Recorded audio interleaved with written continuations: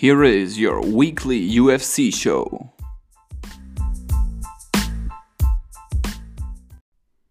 Hello and welcome back, guys, to the first episode in 2020, and a very, very good new year from my side. And how incredibly did this year start for us UFC fans with UFC 246 in Las Vegas, Nevada last week. The comeback of the notorious one, Conor McGregor. He came back in style. But first of all, as I told you, a happy new year to all of you guys, and sorry for the long break, but now we're finally back into the new year 2020, starting with some great UFC events. UFC 246 already behind us, and how to better start a new year than discussing UFC 246 with the notorious Conor McGregor coming back in the octagon. So there was a lot of speculations about Conor McGregor's return. Nobody really knew how he would compete, and there were a lot of discussions going on about he fighting at 170 in the welterweight division, if he should do it or if not.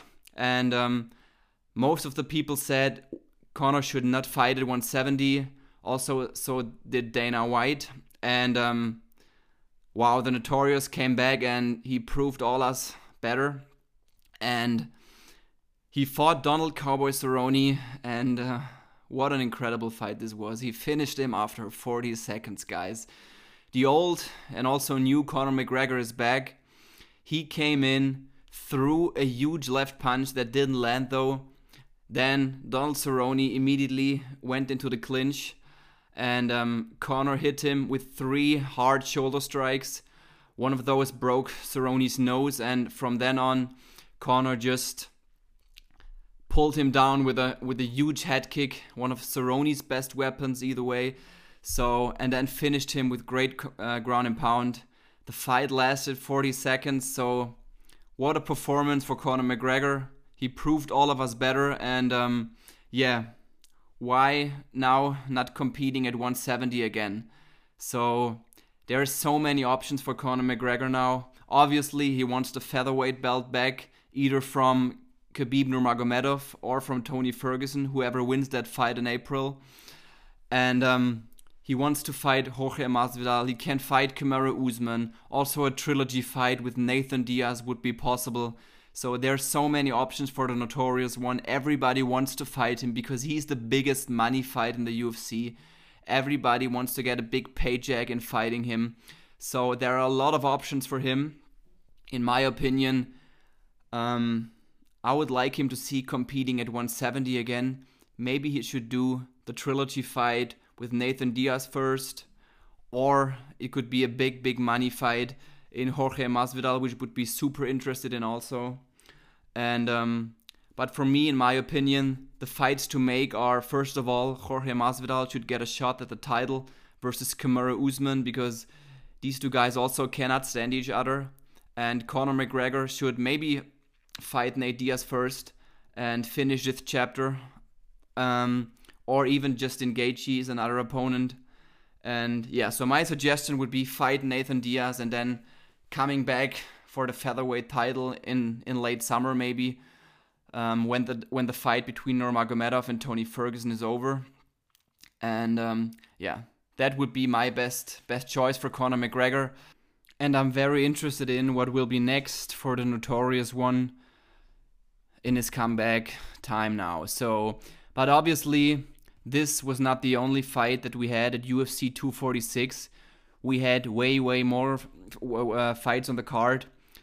The co-main event, it was not quite a super fight to watch for us viewers.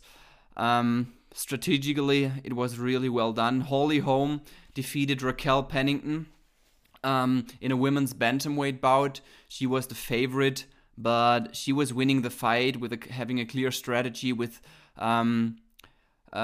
bringing Raquel Pennington to the fence and clinching with her. So Raquel Pennington wasn't able to show her boxing skills, and the referee also did not separate the two ladies. So Holly Holm was clearly winning the fight via decision. But yeah, it was not really a good fight to watch for us fight fans. But I'm still interested in what will be next for Holly Holm, as she is still a top women's bantamweight contender. And well, yeah, she lost to Amanda Nunes, the GOAT in female MMA. But we'll see. There are a lot of good options for Holly Holm. We also had a stunning heavyweight bout, guys, between Alexei Oleinik and Maurice Greene. Maurice Greene was coming into this fight as the favorite, as a minus I guess it was 140 favorite. And yeah, it was a super interesting fight because Alexei Oleinik obviously is very, very good on the ground. And he also took Maurice Greene down in the first round. And he had him in a very good choke position where he normally chokes out a lot of other heavyweights. But Maurice Greene did not tap out for 1.5 minutes, guys. Alexei Oleinik had him in this choke position, and Maurice Greene, he just didn't tap for 1.5 minutes. So Alexei Oleinik was super tired. His arms were super tired after the first round.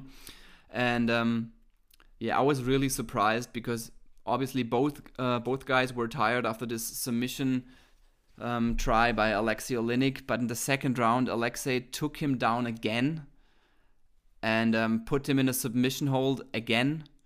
And this time he finished Maurice Greene. He wasn't able to get out of this submission again. So, wow, well done by Alexei Oleinik, who is now, I guess it was 58 wins in the UFC. Incredible how long for he's competing already. The boa constrictor Alexei Oleinik is back. Yeah, we will see how long he still will compete, and also what is next for Maurice Greene, as he's a top contender also because he beat I guess it was Alistair Overeem with a great performance. He took him to the ground and finished him with heavy great ground and pound, opened up some cuts on the face of Alistair Overeem. So things didn't go his way this weekend, but we'll see if he can get back on track. Then we had a bantamweight bout moved to the main card because another women's bout didn't happen because Alexa Grosso didn't make weight. So we saw Brian Gallagher in a bantamweight bout versus Ode Osborne. Ode Osborne, also a rising talent in the UFC. He came out fast, athletic, strong, and has a great striking. Tried to strike with Brian Gallagher where he would have the huge advantage, but Brian was able to take him down as he saw that he's pretty much chanceless in a striking fight with Ode Osborne. So Brian Gallagher took him down in the guillotine choke and submitted Ode Osborne in the first round, as Osborne didn't have a chance to get out of that tight guillotine. And great performance for Brian Gallagher, who needed this win in order to still compete at the UFC and get a new contract. That's what he said in the interview after the fight. So well done, Brian Gallagher. But the most interesting fight I was looking forward to was Anthony Showtime Pettis, a guy who I really like and appreciate, versus a rising star in the lightweight division in Diego Ferreira. And I would have betted my money on Anthony Pettis because he's just really good, the former lightweight champion. And but wow, the favorite Diego Ferreira just put so much pressure on Anthony Pettis. He was striking with him, pressing him to the fence, and was able to take him down sometimes, and then finished him on the ground with a rear naked choke type of submission. And well done by Diego Ferreira. He's definitely a guy we have to look to in the future. He will be a top lightweight contender, I'm pretty sure, guys. If you haven't heard his name, make sure to remember Diego Ferreira. I'm pretty sure he's going to make his way towards the top in the lightweight division of the UFC. So yeah, UFC 246 was amazing, guys. Conor McGregor is back, but now let's have a look at the upcoming UFC event, the UFC Fight Night in Raleigh. With the main event in the heavyweight division, Curtis Razor Blades versus Junior Dos Santos. Junior Dos Santos, another legend in this sport. He can strike, he can grapple, he can finish you everywhere. So he's super dangerous, ranked at number 4 in the heavyweight division, and he's taking on Curtis Razor Blaydes, a very, very dangerous guy. He also recently finished Alistair Overeem with huge pounds and huge ground and pound. So this will be a super interesting bout. People are saying Curtis Blaydes is probably the best grappler in the heavyweight division of the UFC. So I'm very interested in how he can compete against Junior Dos Santos. Then the co-main event is the fight I'm looking forward to most. Rafael Dos Anjos, a very, very dangerous guy. He's good everywhere. He can strike with you, he can submit you. His submission game is so dangerous, and he's taking on another ground specialist, a submission artist, Michael Chiesa. This will be a very interesting welterweight bout in my opinion. Then we see a flyweight bout between Jordan Espinosa and Alex Perez. And we have a women's strawweight bout, Hannah Cifers versus Angela Hill. And the opener of the card, Jamaha Hill versus Darko Stosic. So this will be the UFC Fight Night in Raleigh, taking place this weekend. And let's see how this fight night will play out. And I'm very happy, guys, to be back in the podcast, the weekly UFC show with you.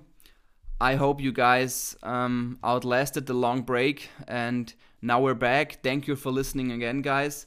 I hope you are still with me every week as we talk about all the UFC events that take place. So thank you for joining me today, guys. Stay interested in the UFC, and I will be back next week when we have a review of the UFC Fight Night in Raleigh, and we will preview UFC 247, where Jon Jones will put his light heavyweight belt on the line versus a very dangerous guy in Dominic Reyes. Thank you guys for joining me. I hope I can talk to you next week, and stay safe, stay interested in the UFC, and take care, guys. Thanks for listening.